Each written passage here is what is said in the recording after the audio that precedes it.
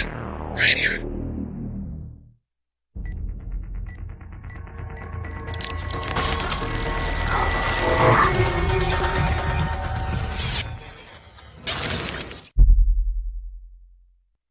The following radio show takes place between 7 p.m. and 8 p.m. Events occur in fake time.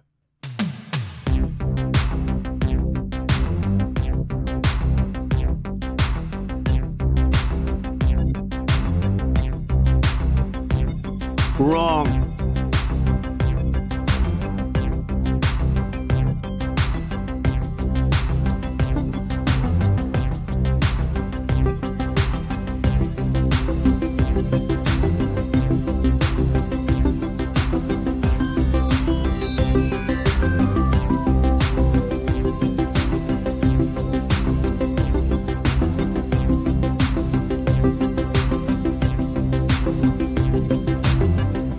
All right, welcome everybody. Good evening. It is Monday, May 17th, 2021, and it is yet another edition of Simulation Radio Live. We are going into week 2.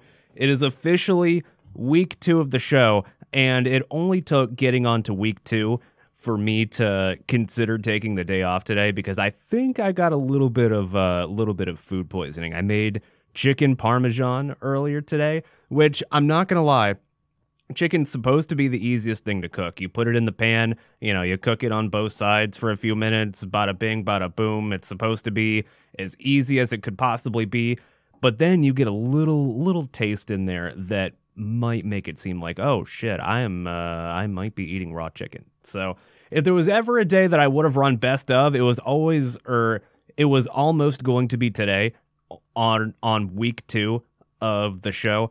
But you know what? I'm gonna brave it out here. I'm just a real martyr, real trooper, sitting here doing this broadcast, sitting here not doing anything besides doing a broadcast. But that's what we're gonna do today. So if I die in the middle of the show, then just bury my dead body somewhere. Just make sure that it goes viral, at least. I can see the headlines now. Florida man radio host perishes on the air, and just make that happen, people. If that's the destiny that has to happen today. So what happened was I'm a little bit distracted right now. Again, for the 4th day of Simulation Radio Live in a row, I've just got a lot going on right now. There's a lot in my head. So what I had to do before the show today was I went out to go take a drive. I went to go get another one of these fucking vapes because they're so addicting.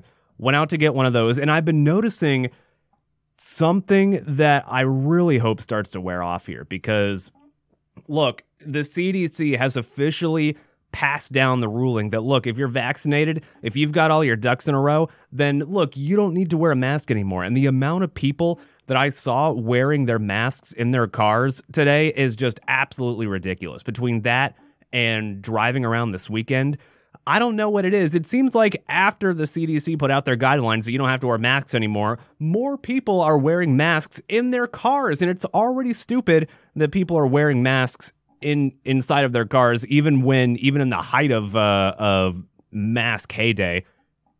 Already was pretty stupid that people were wearing masks in their cars. Now that they have the freedom not to, look, now that you have just all of the freedom to not wear a mask anymore, that's when you've just decided that, you know what, I need to wear a mask in the car. I don't know. I can't give people that much crap about it because, look, maybe wearing your mask is comfortable, and also maybe you just don't want to display your facial expressions to random people that you're cutting off in traffic, at least around here in Florida. They're just especially terrible. But I can kind of understand, but at the same time, all right, buddy, it might be time to take your mask off. And it's people that look like, and I can only tell through their eyes, but you can look at somebody's eyes and you can see, all right, you live in complete fear of any possible thing that could happen in your life. And look, we're open, baby. We're open. This is not how you have to operate anymore. You do not have to drive around being afraid of literally everything. That's just not how it's going to work. So I want to start off a little bit by talking about this story that came out of DeLand today, because there was a skydiver. There's a center in DeLand. There's actually a whole field that you can go out to. It's not near downtown DeLand, but it's in the DeLand area near the high school over there, which happens to be where I went to high school.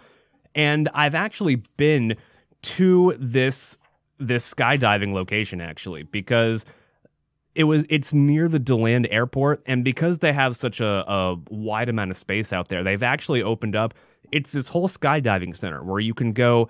One of my friends in high school, his graduation present was to get to go skydiving, and I went with him to go watch, and it was actually kind of an interesting experience. Unfortunately, you don't expect something like this to happen when, you know what, let me flip my phone over so that I'm not distracted by notifications in the middle of the show. If you're at one of those places, then it's kind of an experience. You get to sit down in a little bar, have some drinks. There's a restaurant there too, all while you're watching people just, hey, they're up there, they're skydiving, they're coming down.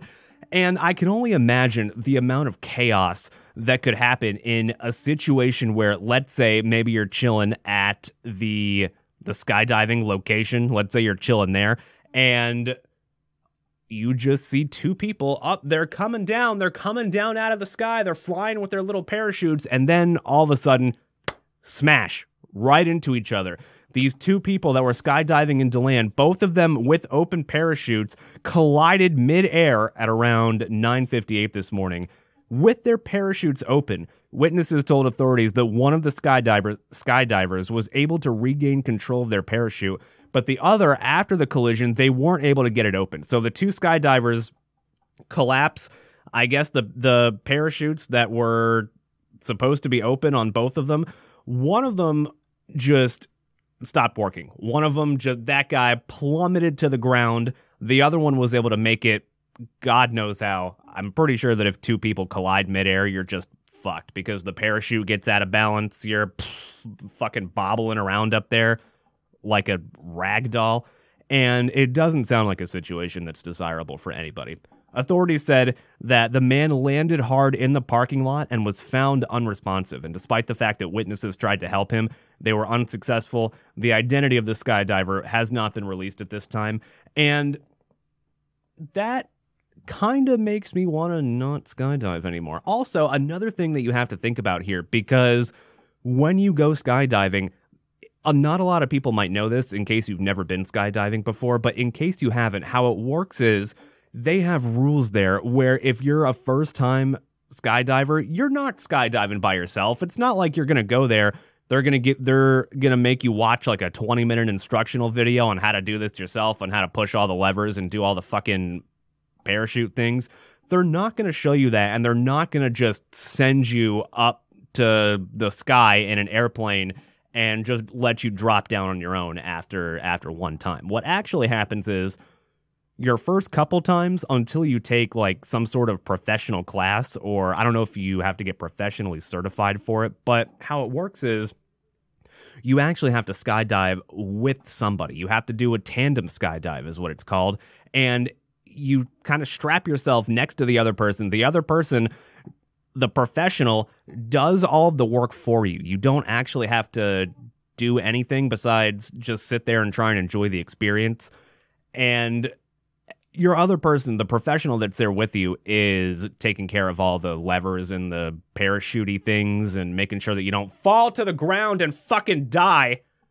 They're just trying to make sure of that. And that leads me to believe that these two parachutists were people that had experience skydiving on their own, because the article noted in the story that both of these people were parachuting individually. So that must have meant that these were two people, either professionals or they were people that have already gone along the process so fast, or fast enough to where, maybe not even fast, but experienced enough to where, okay, now we've got the experience. Now we can actually go skydiving on our own. And now that we're skydiving on our own, bam, crash right into each other. One guy fucking dies.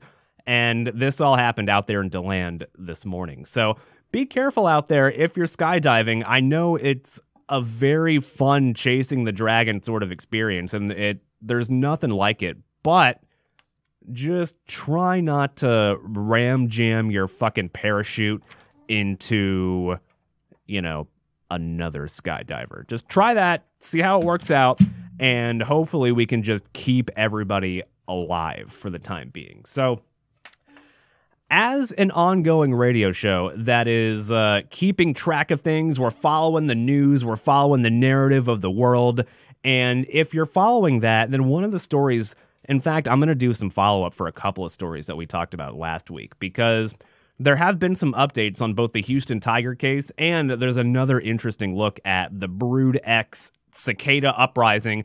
We heard about it last week. In the 17-year cycle, cicadas are rising out of the ground in this stretch from Tennessee to New York, where the soil's nice and thick and juicy and wet, and the cicadas have been living under there for God fucking knows how long. We're still waiting on that. We're still waiting on the cicadas to start rising up. I saw a couple of stories this weekend about how people who are anticipating the cicadas, for instance, like restaurants that had to close down, they're very heavily anticipating the rise of the cicadas. And there's a piece of information here that might help us determine exactly how damaging the cicada swarm, this Brood X, is going to be. And you might have heard of this scientific phenomenon because it goes viral whenever it makes the news. There's this scientific phenomenon about this fungus, this plant that insects eat, and it infects the insect's brain, and it turns them essentially into walking zombie insects. And psychedelic drugs could be the cause of the brain mutations and morphings of the cicadas, because a fungus laced with the same chemical as psychedelic mushrooms is present under the ground as well, that scientists have discovered recently, and it'll invade the cicadas' bodies, eat away their insides until their abdomens crack, fall off, and get replaced with a ball of white spores. So in Indiana, at least, where they did this study, it's causing the cicadas' asses to fall right off their fucking bodies, and the cicadas don't realize this because they're insects and they have no souls. A cicada expert and chair of biology at George Washington University said, really what they're doing is spreading these spores all over the place. It's the sexually transmitted fungus. It's called Massospora cicadina. Cicadina? I don't know. I'm not an expert on pronunciation. As we've clearly found out on the show, what happens is it affects males and females. So this Massospora fungus will infect males and females, but what happens is it lays all of the mating that they're doing to waste, because the purpose of what the cicadas are doing by coming out of the ground, they're just popping out of the ground to find mates. They're doing their little bug songs. The females are coming. But the problem is that once their ass falls off, the males and females are not distinguishable from each other. And because the fact the cicadas do not care necessarily about any of this stuff, because the cicadas don't care, it's going to cause males and females to do the singing and flapping their wings process that's usually reserved for the males in order to attract females. But the brain-rotting fungus, which is actually turning into an ass-rotting fungus, on the cicadas at least, it's causing their wings to flicker and spread all the spores of this fungus out and around all of the areas. So it might be a little bit damaging to the cicadas, and it might curb some of the issues that people might be having with the cicada uprising, because a lot of people are afraid. And while the cicadas mean no harm to humans, it does cause, for instance, I heard of some like outdoor patio restaurant type areas that are going to have to close down because of the possibility of cicadas rising. Now, another question that you might have, because we've all heard stories, I'm sure, of insects becoming delicacies in certain places, or people just deciding, you know what, I want to shove bugs in my mouth and see what happens there.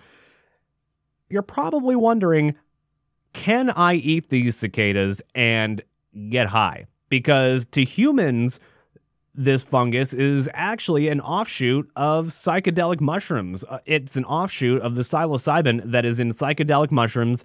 This just so happens to have a different adverse effect on the cicadas than it would on us. And if you have that question of if I can get high from this, can I eat some cicadas and have a nice little trip? Unfortunately, the answer to that is probably no, at least unless you eat a lot of them. Because what happens is the drug gets stored up in the husks of the cicadas, and they actually molt those husks while, in the middle of their cicada existence process. And as the bugs are eaten, they're actually eaten with those husks taken off. Like people that eat the cicadas as delicacies, they'll take off the husks. And unfortunately, if you're trying to eat a cicada and get high, it probably will not be the part that has the husk on it, which that's where all the juicy stuff is. That's where all the good times are happening. So just keep a lookout. If you see cicadas out there rising up out of the ground and acting a little suspiciously, then they might just be on a really good trip, or they might be on a really bad trip because it's going to make the cicadas' asses fall off. So just be aware of that. If in case you see any cicadas out there and you really need to know exactly what's going on with the cicadas, then you know what? Now you know. Another follow-up from last week is the Houston tiger story that went viral, because in a Houston upscale neighborhood, a 9-month-old tiger went missing. It was named India, and it got loose in one of the upscale neighborhoods in Houston, and the story went viral. And there is an update on that, which is that the tiger, fortunately, no, not in here you weren't. I get you were found, but no, you need to get out of the studio. The tiger was named India, and it will be transported to the Cleveland Amory Black Beauty Ranch in Texas. It's also home to another tiger that went viral a couple of years ago, a tiger named Loki, who also just so happened to be roaming around the Houston area. I don't know what you're doing over there, people in Houston, but you really got to get this tiger situation figured out. Apparently, India will also have its own habitat with about half an acre of land, which will include a wooded area and a pool. And I've got the story up here. I have the director talking about this. Let me put this story up on the screen here, because there's some background. Oh, look at that tiger. Look at India. Hey. We are happy to take India back home to Black Beauty, where he will be introduced into a half-acre. This is Noel Almrud, the senior director of the Cleveland Tiger Directory. A proper nutritious diet. Our goal is to provide him the best quality of life for the rest of his life. Also, I'm using the wrong show. We hope that he will spend the rest of his life at Black Beauty. We are staunch supporters of the Big Cat Public Safety Act, which would limit private ownership and public contact with these dangerous animals. These animals, he looks so restless in there. And majestic, Poor they thing. are wild. You cannot tame a tiger just by raising them from a baby. It takes thousands of years to domesticate a species. You're not going to domesticate a tiger. And so while he is playful at this age as an adult, he can be deadly. And so it's our goal to not have these animals. Of course he's deadly. He's a fucking tiger. Of course he's deadly. Of course he's going to run up to you and fucking maul you in the face.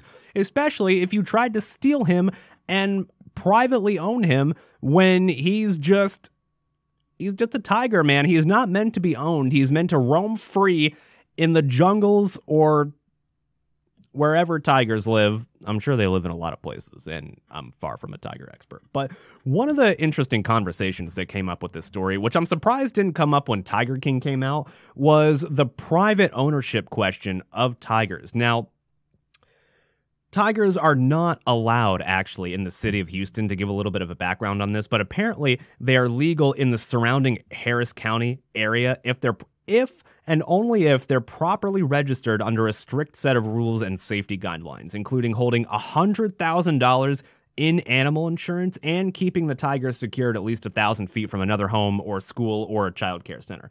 Texas law allows private ownership of tigers and other dangerous wild animals, but applicants must register with their local sheriff, file paperwork with the state, and follow strict caging requirements. And that brings the question into light here, which is that, is this even the right thing to be doing?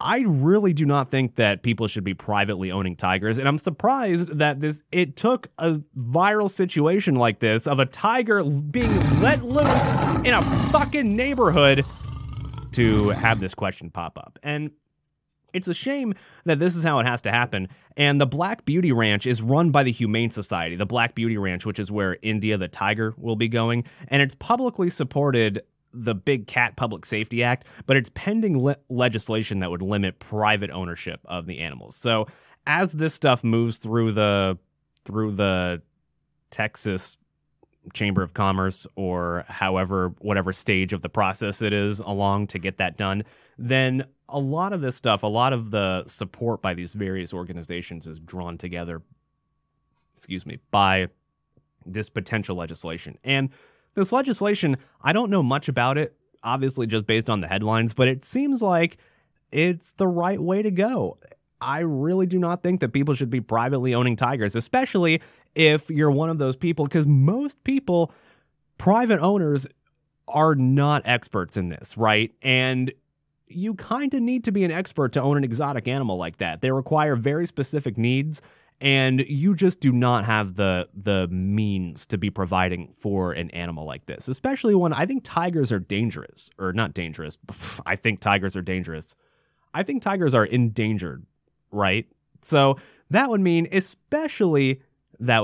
that it's important that nobody's privately owning tigers, especially people that do not have the means for them, such as Victor Hugo Cuevas, who was arrested last Monday for stealing the tiger and trying to run off with it. So, buddy, you're going to have to figure that out. That is, fortunately, he's been arrested and we'll have plenty of time to figure this out in jail. So I teased this leading up to the show today. If you saw any of the teasers on social media, then you've probably heard the new music from J. Cole. Now, apparently it's been out for about 6 days, and yeah, days after his sixth studio album was released, J. Cole is entering another profession, and you're going to want to hear about this if you're a J. Cole fan, because I feel like the people that are J. Cole fans, this story is only going to make them even more of a J. Cole fan, because he decided, you know what? Making music is not enough for me. I played some basketball in high school. I was a little bit familiar with it, but ultimately, since J. Cole took on the more musical aspect of his career, he went down the music path rather than the basketball path. And he's in a position now to where he can play basketball if he wants to. And he decided to do that over in Africa, because Africa, they have a professional basketball league, and he made his professional basketball debut with the Rwanda Patriots Basketball Club in the Basketball Africa League, the BAL, the BAL, the Ball League. In his first action, he scored 3 points, secured 3 rebounds, and dished out a pair of assists in the 17 minutes that he played. So what happened was, at the end of the first quarter, they decided, all right, let's put J. Cole in, let's give him some time.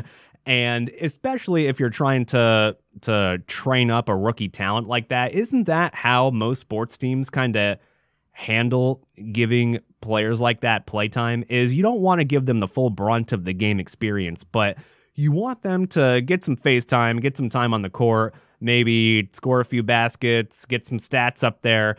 And that's what he did here, because the Rwanda Patriots did end up defeating Nigeria's Rivers Hoopers 83-60 in a game that was actually broadcast here on TV in the U.S. And J. Cole did come off the bench in the final minute of the opening quarter. So they let him out in the first quarter, let him go play some basketball, and then he played most of the next quarter as well. There are some highlights here, too, from J. Cole's basketball experience. He has a record in Africa. Oh, there he is. In Afro got there. 14. That was that one assist. Single game. So in the second quarter, he also converted a technical free throw for his third point of the game. So it looks like J. Cole he did a ton of things over there. He was, I don't want to say he was average, but it seems like he did okay. He put up some decent stats, had a fairly solid performance in the game, and apparently he's also a good teammate too. He was not only able to secure the ball himself, but also he had solid synergy with his teammates, being able to pass fairly often, get assists from other players in the game. Now, it's expected that he'll be playing 3 to 6 games for the Patriots. So this was his first one. It obviously goes viral because what? J. Cole playing basketball? Seems natural that a story like this would go viral. J. Cole actually has a history of being a basketball player. He was a star at Stanford High School in North Carolina growing up and even playing on the basketball team. He never played in one of those games. He was on the team just to be part of practice. So he never played an actual game. And instead, he decided to focus on his music career. He had a chance in 2020, though, because the Detroit Pistons offered him a tryout after he posted a video of himself, shooting some basketballs. And I guess that's enough if you're already up in the upper echelon of famous and notable people. Then I guess that's enough to have a trial or have a tryout for an actual basketball team. So J. Cole, he is making waves not just in music, but he is also making waves in African basketball. So when we come back, I've got a little bit of backup stories from last week that we'll get to. Starbucks could potentially be quitting Facebook. Plus, South Carolina has signed a new law stating that inmates must choose if they're on death row. You got to choose. Do you want the firing squad or do you want the electric chair? And that's a tough choice that South Carolina inmates are about to face. Plus, a Maine police chief got busted, and he's not going to be able to be hired by law enforcement anymore, but he had a very interesting way to get out of a morning precinct meeting, and we'll hear about that as well when we come back. Simulation Radio. Simulation Radio.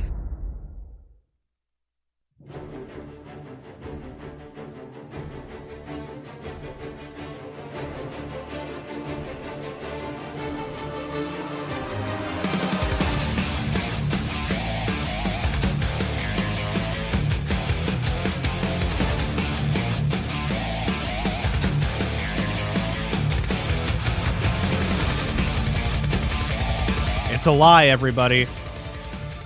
I know that lies that are easy to swallow, look, you just take them. Especially when it's a situation like, you don't know what's in hot dogs. Look, you're just better off not knowing about that, okay? Just like you're better off not knowing about the man who invented Flamin' Hot Cheetos. Now, it may not have been the man who actually invented Flamin' Hot Cheetos. The problem with that is that the person who claimed to have invented Flamin' Hot Cheetos went on to make a career about it. He gave not public sermons, but he gave private talks, private conversations with people, even had appearances telling stories at like Target, Walmart, Harvard, places like that. The only problem with that is that it was all a lie, everybody. It was all a lie all along. The guy that claimed that he invented Flamin' Hot Cheetos. And it was a striking story. The reason that a lot of people believe this story is because it was so inspirational. The man's name was Richard Montañez, and he's been telling the story for years about how he invented Flamin' Hot Cheetos. And the story goes like this. He was working as a janitor for Frito-Lay's, which is the company that develops Cheetos. You know how all the chip companies are all basically owned by like two of them. And he was working as a janitor there, but he just so brilliantly got the idea one day. The wheels were spinning in his head, and he thought, you know what? I think there really needs to be a chili-covered Cheeto. And he believed in himself so strong and so hard that he decided to call up the CEO to pitch his idea. And that was the official story that was told by him, and it was the story that kind of caught on to the narrative of what happened with Flamin' Hot Cheetos. It went viral. Well, it went about as viral as things can go in the 90s, but it went viral, quote unquote. And that story became the defining picture of how Flamin' Hot Cheetos was made. And the problem with that, and this story came out recently this week, essentially is a look by Frito-Lay's at this whole story and figuring out the narrative of what's going on here. And Frito-Lay said, wait a minute, no, that doesn't quite sound like what happened. Unfortunately, Montañez has already built a lucrative second career out of telling the story, and he commands fees of between 10 grand and 50 grand per appearance to tell this story. Now, I know that the point of his inspirational story was it's a rags to riches, how I went from janitor to a market manager pitching ideas and went to essentially being from janitor to corporate executive. It's meant to be an inspirational take. I'm sure Frito-Lay did not have any issue with that, especially because it kind of painted their company in a little bit of a positive light here. You're not going to question that, especially if somebody that is very heavily in the news, somebody who's really heavily part of the narrative, and it generates positive publicity for you, you're probably just going to let that slide until you're called out for it. And you have to just admit that it didn't quite play out that way. Frito-Lay's wrote in a statement, quote, none of our records show that Richard was involved in any capacity in the Flamin' Hot test market. We have interviewed multiple personnel who were involved in that test market, and all of them indicate that Richard was not involved in any capacity in the test market. Now, that doesn't mean that we don't celebrate Richard, according to the statement, but the facts just don't support the urban legend. And this guy took that urban legend and essentially made a whole career out of it. He's got speaking gigs. He's got plenty of opportunities to tell his rags to riches story. He even wrote a book, 2 books. His second one is coming out soon, called Flamin' Hot, The Incredible True Story of One Man's Rise from Janitor to Top Executive. So that's the marketing behind this story. That is the marketing ploy that's happening here, is this guy just decides, you know what? I got something to work with here. Unfortunately, it is a lie. And to go into the story behind this a little bit, he began taking public credit for inventing Flamin' Hots in the 2000s, which is nearly 2 decades after they were invented. He saw an opening in a story and thought, you know what? I could get there. I could get that. First, he talked about it in speeches at local businesses and philanthropy award ceremonies. Then, once online started to come into play here, hungry for a feel-good story, he took his claims viral, and the story went viral. And at that point, it's so big that you can't really crash on this parade. And honestly, even though this story broke out, the lie of the Flamin' Hot Cheetos, it's all a lie. Despite the fact that it's all a lie, it's still probably not going to make that many waves. But you know what? Now you know. Now you guys out there know that Flamin' Hot Cheetos was a lie. Now, Richard Montañez thought that he would get away with this because nobody at Frito-Lay stopped him. I'm sure he knew that his version of the story is not quite how it happened here. Nobody at Frito-Lay stopped him, and most of the original Flamin' Hot team had retired by, the 2000s. So all of the people that were part of this project, they retired. They're probably not going to call me out in any capacity. So let me just run with this story. So if there's one thing that anybody learns from the show tonight, it's that all those Flamin' Hot Cheetos that you eat, it was all a lie. And now I am not Kent Brockman, but this is I on social media.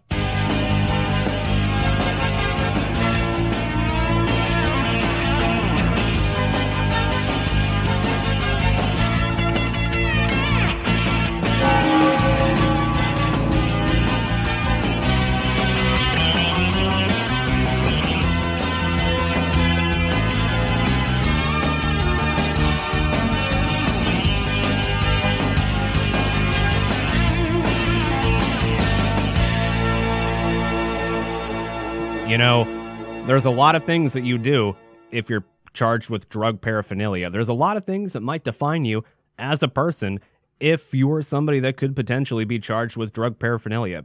Most notably, sometimes nothing, because sometimes people just get caught in drug paraphernalia charges where they don't necessarily agree with it. However, if you get strung up on a drug paraphernalia charge, and if you just so happen to be put in that hypothetical situation where you're on a Zoom meeting court hearing then one of the things that you should probably make sure is all set before you go into this court meeting is to make sure that your Zoom username is properly set. And one man just did not get that message. That man was Nathan Saxon in Michigan. He was being tried by St. Joseph County Judge Jeffrey Middleton. And in this court proceeding, unfortunately, Mr. Nathan Saxon, S-A-X-A-O-N, there's no fucking way anybody could possibly pronounce that name first try. Just try it. See what happens. The unfortunate thing that he decided to do was he decided that when I go to this court Zoom meeting, this court hearing procession, that, whoops, my name just so happened to be Buttfucker3000, and I'm not going to change that. So, yeah, let me just click on this Zoom meeting, get right into it, and, oh, shit, whoops, I'm Buttfucker3000. Unfortunately, the St. Joseph County Judge, Jeffrey Middleton, was not happy with this man's Zoom name, and his response to that went viral, and I'm going to play that for you right here.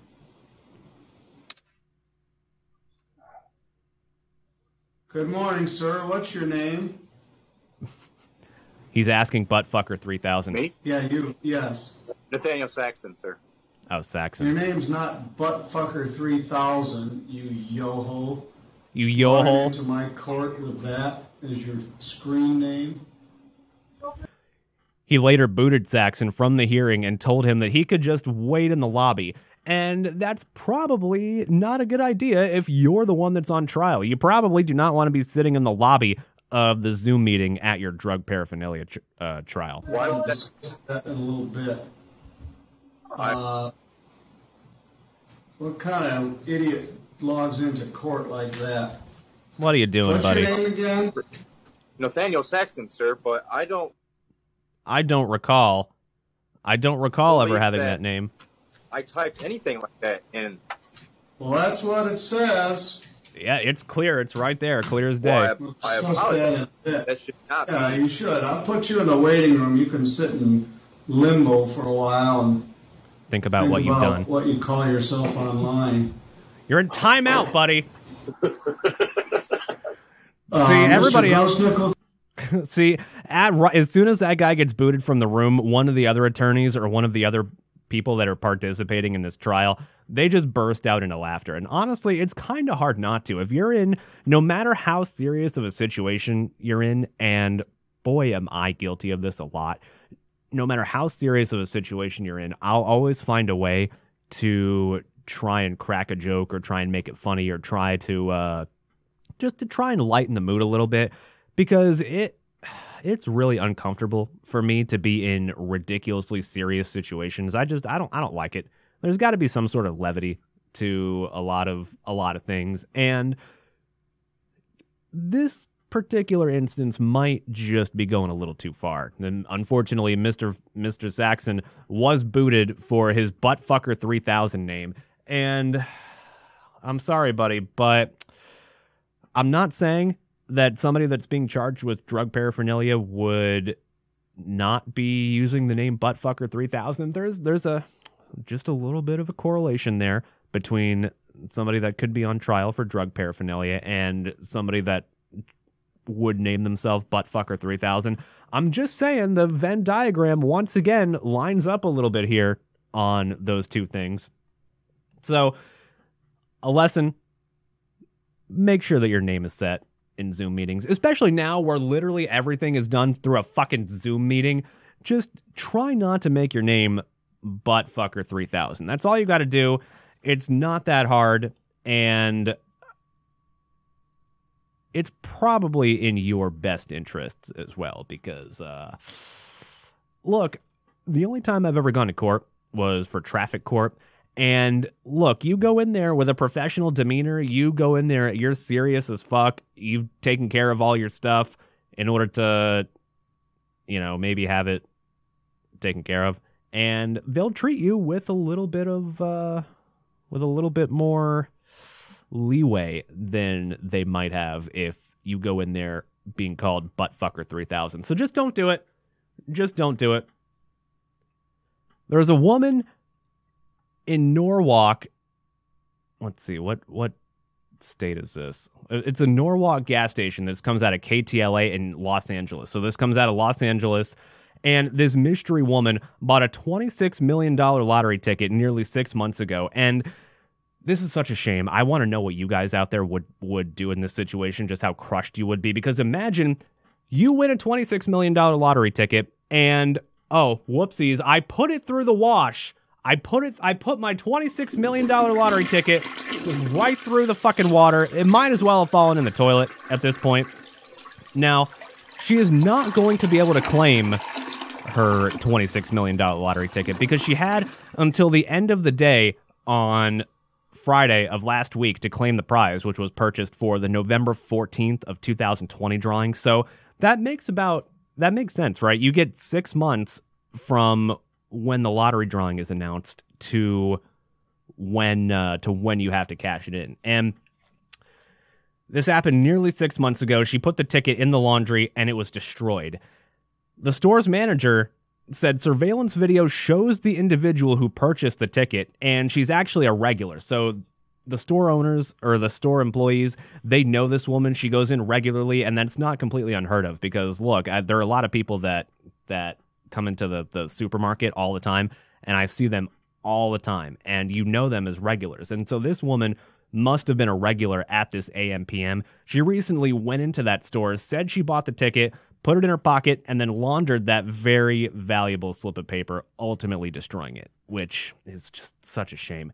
When the manager suggested that the woman talk to waiting reporters who were hoping to identify and interview the winner, the woman declined. So this woman does not want to be publicly known at all. She does not want her story to be out there. All she wants is her $26 million lottery ticket. And there are some complications that come up in this story as well, because a copy of the surveillance video was turned over to California lottery officials so that they could maybe appeal this. Look, let's send the video to maybe prove that I own this ticket, then I can somehow get the $26 million.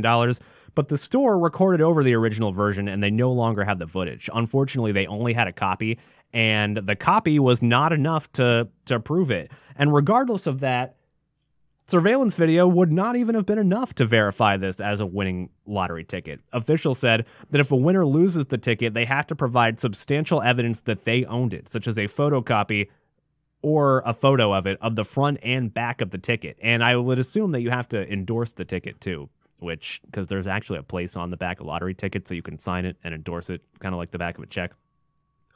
So that didn't happen. This woman will be $26 million broker. Sadly, because just imagine that. I almost can't. You're just this close. You're this close to $26 million, and you just you flush your fucking lottery ticket down the drain.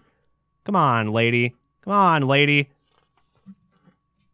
Finally, in Eye on Social Media, we have a woman that went viral on Instagram in a desperate attempt to make her ex-boyfriend jealous. There was this woman in Germany, a 24-year-old Sarah Villard, who faked an elaborate wedding to get revenge on an old ex-boyfriend. And this sounds kind of petty to me, and I want to know what you think after we talk about this story. How petty does this sound? But a TikTok video of her envy-inducing antics has gone viral with more than 1.8 million views and thousands of gobsmacked comments. Speaking of which, the woman that bought the $26 million lottery ticket, that story also went viral, and that's such a shame. So, her name, Sarah Villard, she's 24. Her video was to the tune of Gnarls Barkley's 2006 hit Crazy, and it showed pictures of herself holding hands with a groom for hire, wearing a long white dress. So she went all the way to go hire a groom for this. She paid him, put on this really elaborate fake wedding, and the whole point of it was just to make her boyfriend jealous. That's it. That was the whole point of it. She said, yes, I'm single now, and I'm super happy about it. I'm just so happy to be able to focus on myself. That sounds about right for a 24-year-old girl who would go to no lengths unturned to get back at her ex. That sounds about right for a 24-year-old crazy girl. Sounds pretty accurate to me. But He found out through Instagram and texted her the next day, freaked out because he thought that she was cheating on her, or that he was cheating on her while they were together. She rented out Frankfurt's Villa Kennedy and rounded up her friends to play the role of bridesmaids. She posted pictures to Instagram because, her ex is on Instagram. He would see it. The craziest thing is that she was satisfied with the results. She went through all of this and ultimately she felt great about it in the end. And I'm not going to lie to you, lady. Does not seem like a good idea. Just don't do it. That doesn't sound good. It sounds petty as fuck. Let me know what you think about that. It is at Simulation Radio on everything. Leave a comment to what you think about this. Is this going a little bit too far? But at the same time, I know that if you're a jilted ex-lover that's coming out of a relationship, then something like this at your base emotional instinct level probably feels pretty good, at least. So sure, you got your revenge. Sure, you got your little backstab, but how are you going to feel about this in 1 year, 2 years, 5 years, 10 years? How do you think this is gonna play the test of time? And I want to know what you guys think about this. Does this sound reasonable to you? Is this a little bit petty? Is this something that would have felt good? Because users on social media are fucking roasting her over this. You've unlocked a new petty. Congratulations, added one TikTok commenter. This level of dedication is either completely psychotic or absolutely genius. And that's a pretty big level of polarity there. So let me know where you think this lies on the polarity scale. Leave a comment in the YouTube video or leave a comment on social media as well. It is at Simulation Radio on Instagram, Twitter, and Facebook. And also leave a YouTube comment on the recording of the YouTube video, which if you're listening to the recording of the YouTube video, by the way, let me... This is a great opportunity to go off on the plug tangent here. But if you're watching the recorded YouTube video of the show, then just know that on that same YouTube channel at 7 p.m. Eastern on Monday, Tuesday, and Wednesday, and also at 11 p.m. Eastern on Thursday night, you can watch the show live. That's right. This is live right now at this very moment at 7:54 on Monday evening. So if you're interested in joining the live show, you can chat. We'll talk about it. And you can also chat with other chatters, and some of those comments could make it onto the air. So if that is something that interests you, then come join the party. And that, ladies and gentlemen, was I on social media. Wow, infotainment. I think we have time to get to this one story because I teased it. A Maine police officer faked a report of a suspicious person so that he could leave a municipal meeting, and he's been fired for it. He actually was not fired. He resigned last summer, but he has a do not rehire order, so local law enforcement will never hire this guy back. It was former Freiburg chief Joshua Potvin. He is no longer able to work in law enforcement again because he decided, you know what? I'm not really feeling the morning meeting this morning. And that's not an unreasonable feeling to have. I can tell you the amount of times that we've had a morning meeting that I know is only going to last 15 to 20 minutes, but either A, I've got so much work to do that day, or B, I just do not fucking feel like walking over there and standing and listening to all of the PR bullshit. But this Maine police officer decided, you know what? I'm not taking any more of that shit either. And I'm going to make up a fake police report in order to get out of this meeting. He resigned last summer in 2020 by texting a subordinate to have her call him before the meeting's public comment section. So what they would do is they would bring on there's a public comment section of the police meetings in the mornings. And this officer decided, you know what? I'm going to go over to the Freiburg Fairground. And what he did was he saw an employee of the fairgrounds just kind of walking around, and that's when the gears start turning. That's when the gears start turning in your brain. You see that guy walking around, and you think, you know what? I don't want to go back to the meeting. So what I can do is I can falsely claim that I'm responding to a suspicious person's report. He entered the worker's license plate, did all the process, started getting all the paperwork going, which the paperwork is everything in the police department, by the way. It even trumps the morning meeting, I'm sure. If you got to get police or if you got to get paperwork done, then I'm sure that trumps all, because paperwork is the most important thing in our bureaucracy, ladies and gentlemen. The Maine Criminal Justice Academy decided to revoke his license in February after an investigation that was sparked by a police union complaint. The Academy's decision became public this month after he dropped an appeal in April, according to the news.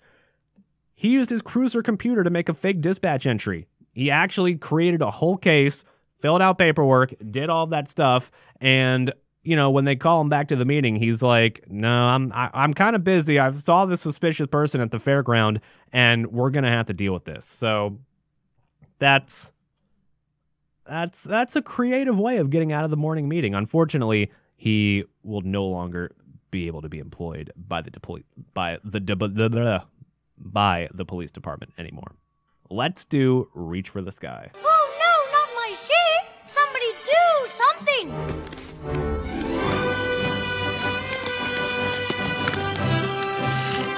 Reach for the sky! Oh no, Sheriff Woody! We got a couple more minutes, and of course, at the end of Simulation Radio Live, we do Reach for the Sky to kind of wind down a little bit from the day. And this is a perfect opportunity to wind down from the day because we've got 3 questions, 5 categories actually, on randomquestionmaker.com. We've got candid, weird, icebreaker, creative, and funny. And I believe on Wednesday we went with weird. So let's see, we got 2 minutes. Let's do a funny one for today. Let's do, what's the dumbest thing you have ever cried about? That's an interesting one. The dumbest thing that I've ever cried about, honestly, okay. I've cried definitely over entertainment before. I don't know what the most recent one has been. The thing is, I think the thing that's made me cry the most recently was a piece of entertainment, but I just don't consume all that much like TV or movies or any of that stuff anymore because I'm busy. I got a day job. I got this job. I've got other things doing. I got other vague things that I'm working on that I cannot talk about on the air yet. But I'm pretty sure that the last thing I cried about. Okay, so what I did was I'm a very big fan of the original Yu-Gi-Oh anime. Now, it's something that I grew up on. It was basically the Saturday morning cartoon about it. And how the story of my fandom of that comes into play here is obviously you're a little kid, you got Saturday morning cartoons to watch, and that was my favorite one. That's what I woke up every Saturday morning to watch. And later on in life, after you grow up and you do all the teenage hormones and all that shit, I kind of rediscovered that a little bit, except I would watch the subbed version of it. Because when you watch anime, you can either watch the dubbed version of it, which are English voices over it, or you can watch the Japanese subtitled version, which has the subtitles below it. And I don't even watch anime. I'm generally not a fan of anime at all, but I watched this growing up. And one of the things that I did recently was I had to go back and I had to watch the entire original series as God intended, in Japanese with the Japanese voices, but with the English subtitles. And I did that recently. And one of the stories that really impacted me was the story of how the main character and how his partner kind of are drawn together throughout the series. And at the end of the series, they have to split apart. And, spoiler alert, at the end of the series, they have to split apart. And when that has such an emotional impact on you, like when when a story like that captures your heart at a young age like that, then you're more prone to be emotionally reactive towards it. And I watched the series again recently, and that ending scene, even in Japanese, even having to read the subtitles, it still got me because you care about those characters kind of. And well, not kind of, but a lot. And everybody, I think, has this experience at the end of a show that they really like, where maybe the ending is sad, maybe you're just on that emotional ride, and wherever that emotional ride takes you, that is kind of what you're going to be on. And if it leads you to maybe accidentally cry, to be fair, most people would not claim crying at entertainment as the dumbest thing to have cried about, but I think it kind of is. It should be able to just keep it together during that time, and it's very rare to have something like that get me like that, but it still did, probably because it was a childhood story that I got to see the conclusion of recently, and you know, it got me. And that will be the show tonight. I will see everybody tomorrow night at 7 p.m. Eastern, hopefully a little bit less distracted, and we'll have some fun. Bye.